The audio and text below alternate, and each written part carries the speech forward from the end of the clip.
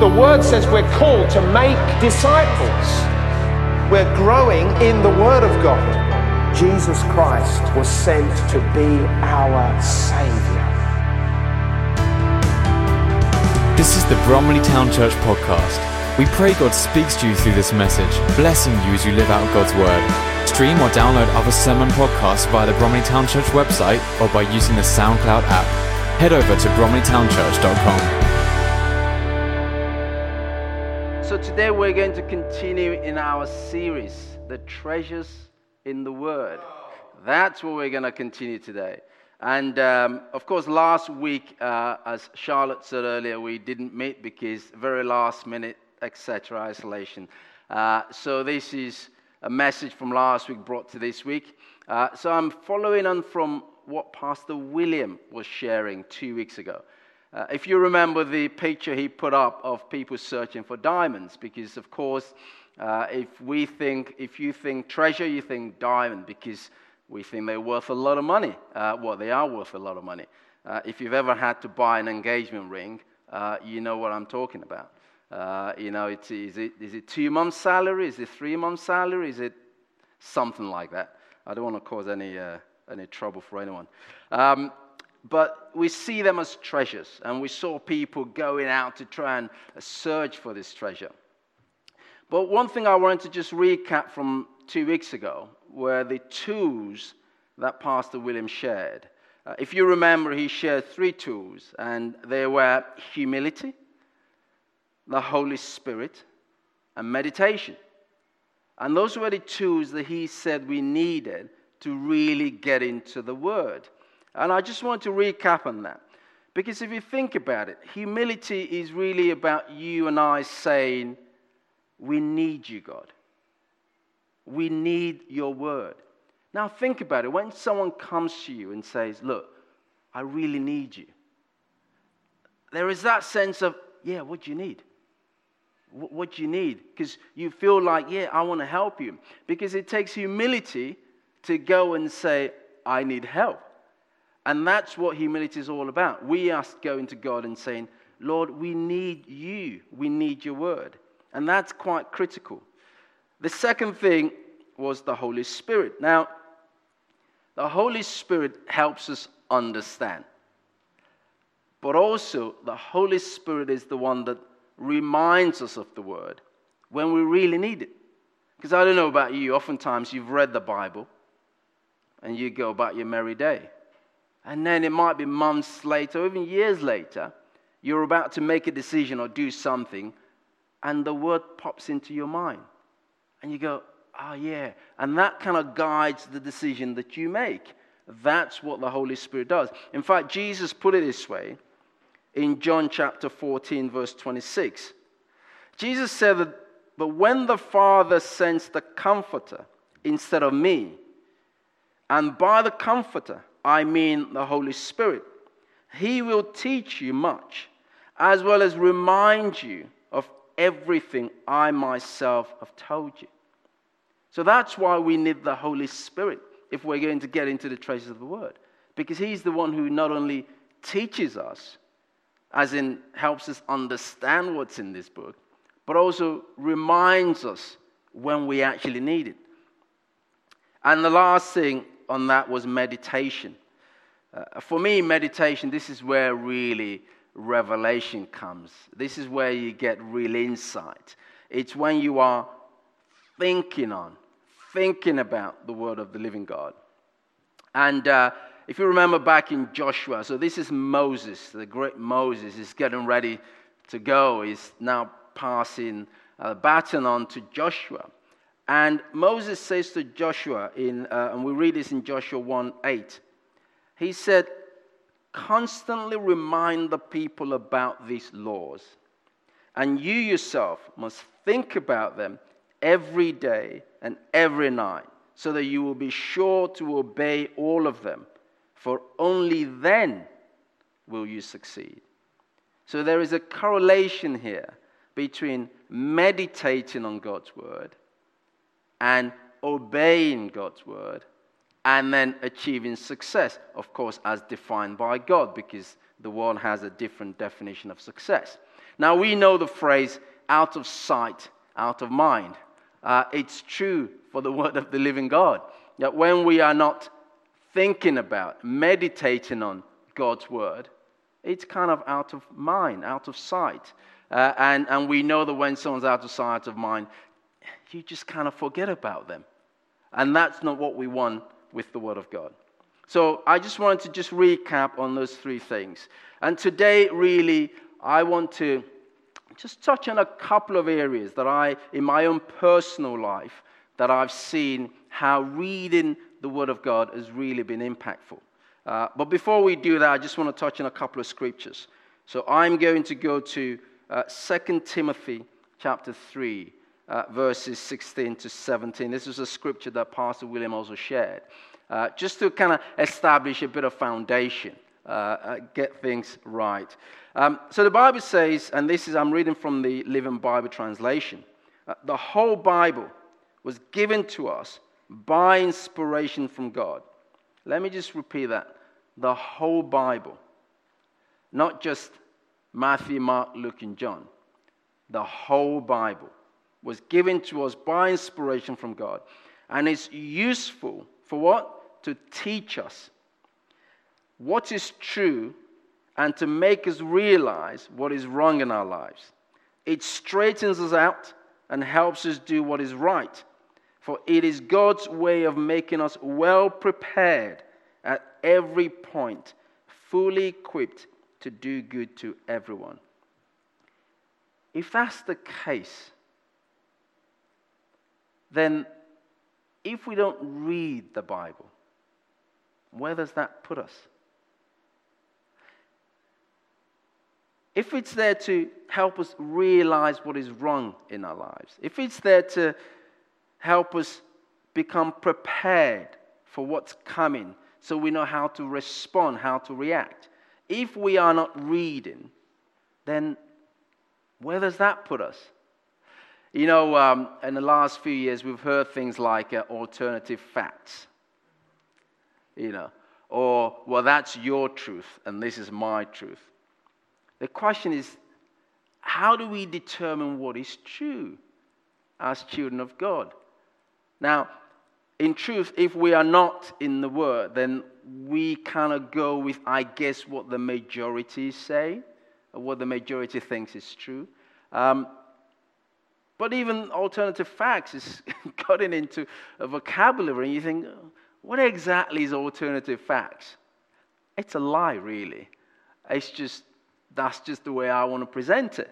But for us, we've got to have something that gives us the basis for what we think is true and what is not true. And that's what the Bible does. And the second scripture I want to share before I kind of go into the example I was talking about earlier is from Romans chapter 12, verse 2. So this is Paul writing to the Romans, and he says this, and do not be conformed to this world, but be transformed by the renewing of your mind, that you may prove what is that good and acceptable and perfect will of God. You know, a few weeks ago, Kevin was speaking about anxiety, and I remember he said that the mind is the battleground. And we know the mind is the battleground. That's where the battle really goes on. You know, we have our spirit, you know, we've got the Holy Spirit in us, our spirit is in tune, we've got our flesh that's always wanting to go the other way, and then we've got the guy in the middle who's trying to settle the fight between these two sides. And that's why the battle is in the mind. And it is true. Now, Paul is saying here, you've got to renew your minds. I think maybe sometimes as Christians, maybe we're a little bit guilty that we think that when we make a commitment to Christ, wouldn't it be nice if there's a zapping that just goes on, and you know our minds just become right straight away. You know, like zoom, born again, zoom, that's it. Go, look, I'm doing everything right from now on. But it doesn't work that way. Unfortunately, not. I mean, it would be fantastic if it did, because we wouldn't have to do so much work, I guess. But that's not how it works. We have to renew our minds. You know, in truth, I mean, if you think about it, our mindset is based on society, culture, family, whatever it is as we've grown up. And then you get to this point, you give your life, and maybe your society has taught you, don't trust that. In fact, don't trust that entire group of people. For example, just don't trust them. That's how you've grown up. And then you become a Christian. You don't immediately think, oh, now I'm going to trust all of them. No, actually, your mind's still thinking, don't trust them, even though you're now a Christian. Now, how do we get out of that? Well, we've got to renew our minds. And the way we renew our minds is through the Word. It's as we read the Word of God, the Holy Spirit starts to show us, that thing that you're always thinking you don't trust that person. But they've never actually done anything to you not to make you trust them. Do you want to examine that? That's the Holy Spirit. But as we read the Bible, we start to get some of those things. And that's why it's important for us to renew our minds through the Word, because our minds have been set to an extent. Just going back to what Kevin was talking about a couple of weeks ago around anxiety, fear, and the fact that, oftentimes, I think it says something like, was it 8%? Of the things that we are really fearful about is actually real. The remaining 92 is just perceived. Again, it's amazing how God's Word can give us perspective. And that often helps us to kind of get rid of the 92% of our fears that are really just perception and not real things for us to worry about. Again, we get that through the Word. But a couple of areas I want to just touch on in terms of how I've seen reading the Bible consistently help me through my faith journey. I want to start with dealing with the guilt of sin. Because sin can weigh heavy. Sin can cripple you to an extent. And I remember in my early 20s when I decided to start, getting serious with my faith, that suddenly the things that I happily did before, now there's a little bit of a pricking in your heart. It's like, why do I suddenly feel uncomfortable about these things I used to do? And then, of course, from then, the enemy has a way of coming in to try to condemn you, and then you start to feel like, you're not really a Christian. You keep doing these same things. You can't be a Christian. You're not Christian at all. You're just faking or something like that. So that's how slowly the enemy starts to weigh on us. We start to feel guilty about what we do. Maybe when you're among Christian friends or something, you act in a certain way, and then when you're not, you act in a different way, and the enemy really starts to play that guilt game, and you start to feel really guilty. And very early on, as I started to read through the Bible, and I got to Psalm 51. Now, Psalm 51 is a prayer. It's called a prayer of repentance, and it was David. You know the story of David, and he took someone else's wife, and then he sent the husband to war and made sure he died. Terrible stuff. Now, that's not what I did. But certainly nothing of that nature. But certainly the weight of sin was weighing heavy on me. And when I got to Psalm 51, it's like, yeah. And particularly actually 51 verse 14, where he said, deliver me from the guilt of bloodshed, O God, the God of my salvation, and my tongue shall sing aloud of your righteousness. I hadn't shed anyone's blood. But it was interesting that when you pray for forgiveness, you get forgiven. We know that. The Bible says you are forgiven when you ask. But somehow, it's still not quite there. And so when I got to this, deliver me from the guilt of bloodshed, I understood that, yes, although I've prayed for forgiveness, there just seems to be that guilt still weighing on me. And so this became, I must have read Psalm 51 several times a day for many a day in my early Christian walk. Not that I don't need to read it anymore these days, but definitely at that early stage, that was how I was able to battle that real condemnation that the enemy was trying to put on me as a result of the guilt of sin. And of course, as I continued to read the Bible, I then got on to Romans 8, verse 1. Romans 8, verse 1. And this was just, wow, fantastic. Because the Bible says, so there is now no condemnation awaiting those who belong to Christ Jesus. And this was just the kind of weight of my shoulder. Jesus said, I haven't come to condemn you. That's not what I'm here for. There is a difference between conviction and condemnation. Because it's important for us to know when we've done wrong.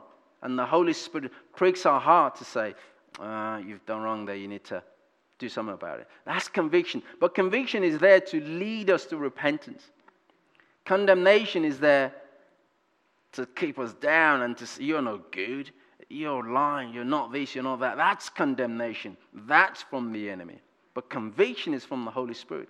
And there's a couple of examples we can look at. Now, we know the story of Peter and Judas. Both of them betrayed Jesus. Okay? Judas, we know, took money to identify Jesus. Clearly, back in those days, no mobile phones. Otherwise, they could have just sent a WhatsApp message. You know, this is what his face looks like. Go and get him. But he had to go and identify Jesus physically to those who wanted to grab him. And we know that, yes, he took money. Yes, he betrayed Jesus. But as we read on, we come across Judas being sorrowful. He was sorry for what he did. He went back to the Pharisees and said, I've done something wrong. Take your money. And of course, the Pharisees gave him no hope whatsoever. They was like, well, not my problem. You're the one who did it. Go and sort it out. And that, we know what happened to Judas. He ended up taking his own life. Condemnation. And you could see the Pharisees certainly were no friend of his, because they just said, not our problem. On the other hand, you have Peter, who also betrayed Jesus.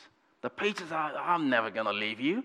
I'm always going to be with you. 3 times he betrayed Jesus, the same night. And also when he realized what he'd done, what happened? Sorrowful, he cried. But you can imagine he was in a very different circle. You can imagine the other disciples going, come on, Peter, there's work to be done. Come on, get over it. And going back to Christ. So there's a big difference between conviction and condemnation.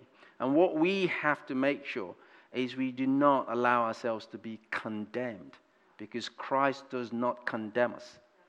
Like Jesus said to the woman who was caught in adultery. Jesus said, after he'd said, whoever hasn't sinned should be the first one to cast a stone. And they all walked away, because clearly they knew that they were guilty of some sin or the other. And Jesus said, go and sin no more. I don't condemn you. That's the heart of Christ. Okay? And it's worth us remembering that Jesus doesn't condemn us. And I got that from reading the Bible, understanding that. The second area I want to look at is what I've called speaking life and not death. You know, in the book of Proverbs, chapter 18, verse 21, the Bible says this: death and life are in the power of the tongue, and those who love it will eat its fruit. Words are powerful. Words are powerful. And I'm sure you've had experiences where your words have either inflamed the situation or calmed the situation down. I think we've all had different types of experiences. Words are powerful. And you know, as I began to read the Bible, I began to understand that not just words are powerful, my words are powerful. The things that I say, not just over things around me, but over my own life. The words that I declare, they are powerful. Words carry power. And so I started to be very careful about what I said, you know, even of myself.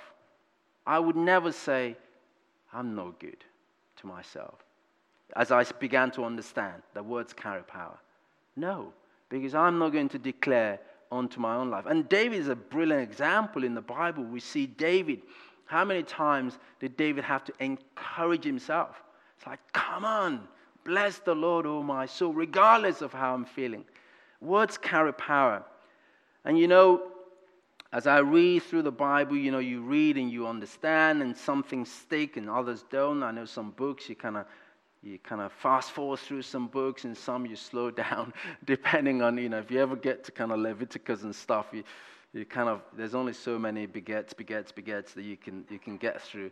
But you still kind of have to get through them, right? Because the whole Bible is inspiration from God. So we have to get through it all. But I had this experience. I'd gone to Reading, and I was driving back from Reading. A good day, I had a meeting in Reading. It was a good meeting, pretty in good mood. And I was driving back on the M25. As you know, M25, 4 lanes, hard shoulder. I can't remember which junction I was at. But I was driving, and I was in a merry mood because I had a good meeting. I think it was in the afternoon. In fact, it was March 2005, 16th of March 2005. The reason I know that is, believe it or not, yesterday I was tidying up my office because we had some painting done and putting things back, and I came across a book, and it said on it, Book of Testimonies. And I opened it up, and it's a story, 16th of March, 2005. That's how I know what the date was. So it's amazing how that happened only yesterday, even though I was supposed to actually preach this message last week.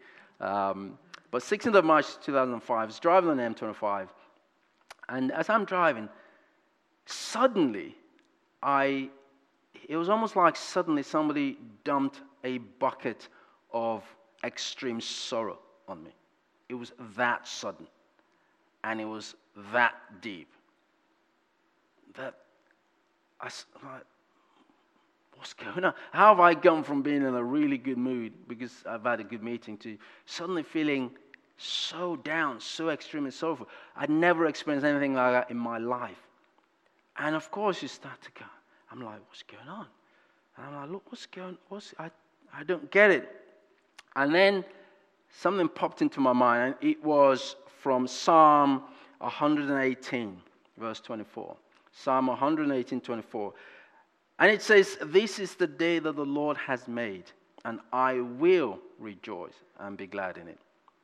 And literally, as I'm feeling like this, I'm talking seconds here, I just shouted out in my car, this is the day that the Lord has made, and I will rejoice and be glad in it.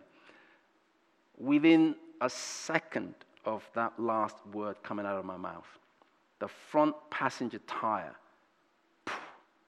just blew. And because I was in the fast lane, panic set in. And I just pushed the hazard light. I made a beeline for the hard shoulder without really thinking. And as I did that, I did get to the hard shoulder, parked, and went on, and I was just, of course, trying to gather my thoughts. What I didn't realize was there was a HGV lorry in the slow lane, bombing along, that had to swerve into the hard shoulder to avoid me. And he missed me by an absolute whisker. I didn't realize this at the time, but he stopped his HGV lorry, came back to me, and looked at me and said, are you okay? And I said, yes, I'm okay. And then all he just said was, I could have killed you. I could have killed you. And he just kept repeating himself. And then it was then I suddenly looked up, and I saw the guy, and he was physically shaken. Physically shaken. All he was saying was, I could have killed you. I could have killed you. And it suddenly dawned on me.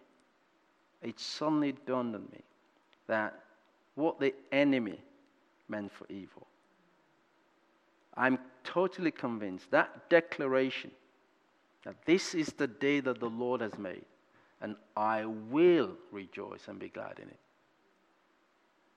had an impact on that day. Because in truth, any touch on my car that day, I don't think I would have survived it.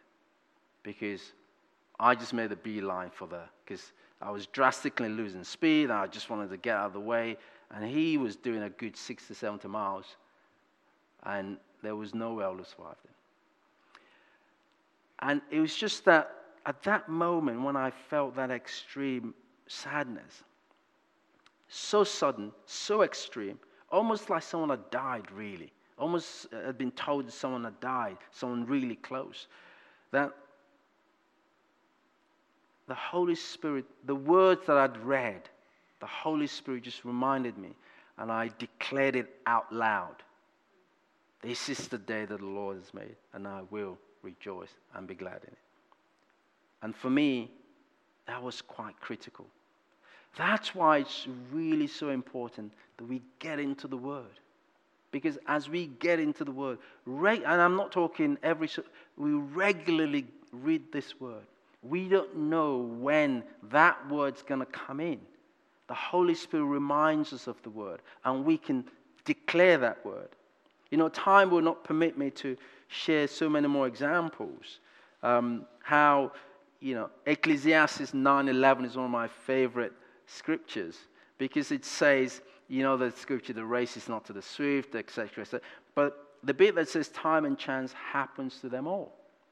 Because actually, that scripture is very instrumental in us starting our property business, my wife and I, because we had this opportunity and we're kind of deciding what to do.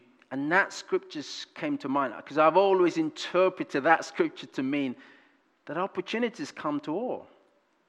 It's pretty much as you seize the opportunity. And I remember at the time, that scripture came to mind so strongly that I said to my wife, "Nah, let's do it. Let's do it."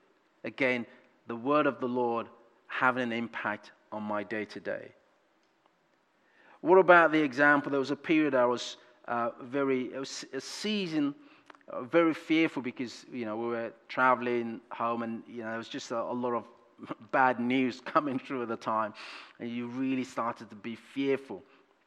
And it was, you know, really starting to cause me anxiety at the time. And I remember one day I was just reading through my Bible normally, and I just got to Judges chapter 6, verse 23, where God was talking to Gideon, who was also a fearful guy, and God said to him specifically, "Come on, Gideon, you're not going to die. Don't be afraid." And I'm not joking. Since I read that scripture, it stuck in me. And it was just like, fear just disappeared that day. Just reading through the word of the Lord. And also there was a time I'd gone to work and, you know, they were having trouble convincing a guy to do something, and I said, let me talk to him, and I did, and he agreed to do it. And they were just so shocked and said, "What did you say to him? How did you do it?" And I just said, because I'm great. I said it in jest and walked on. And when I got into my car, I just heard the Holy Spirit say to me, "Remember Nebuchadnezzar." Now, if you've never read the story of Nebuchadnezzar, go and read it. It's in Daniel's or one of those anyway, I think. And it's the story of how he was so proud and took glory for what God was doing and ended up becoming mad for 7 years. And immediately I just said, "Lord, I'm so sorry. It wasn't that I was great. It was because you were great." You know, I certainly didn't want to be eating grass for 7 years, that was for sure. But just even things like that, you know, just the Holy Spirit just reminding you of what you've read in the Word. That's why it's critical. And of course, Jesus showed us a great example of how to respond. Because as we know, in the wilderness, Jesus was tried. And every time Satan came and said, "Do this." What did Jesus do? Matthew 4:4. Jesus said, "It is written, man shall not live by bread alone, but by every word that proceeds from the mouth of God." He came again, and Jesus said, Matthew 4:7, "It is written again, you shall not tempt the Lord your God." He came a third time, and Jesus' response, "Away with you, Satan. It is written, you shall worship the Lord your God, and him only you shall serve. Jesus responding with, it is written. Where is it written? Here. It is written here. That's where it's written. You know, my hope is that you take away that regularly reading your Bible is to be prioritized. It's not something you fit in when you've got some spare time. It is something that you do as a priority, because this is life. This is life. Amen. Thank you for listening to this message from Bromley Town Church. You are always welcome to visit us on a Sunday morning, or join us again for more messages here online. You can also stay connected with us at www.bromleytownchurch.com.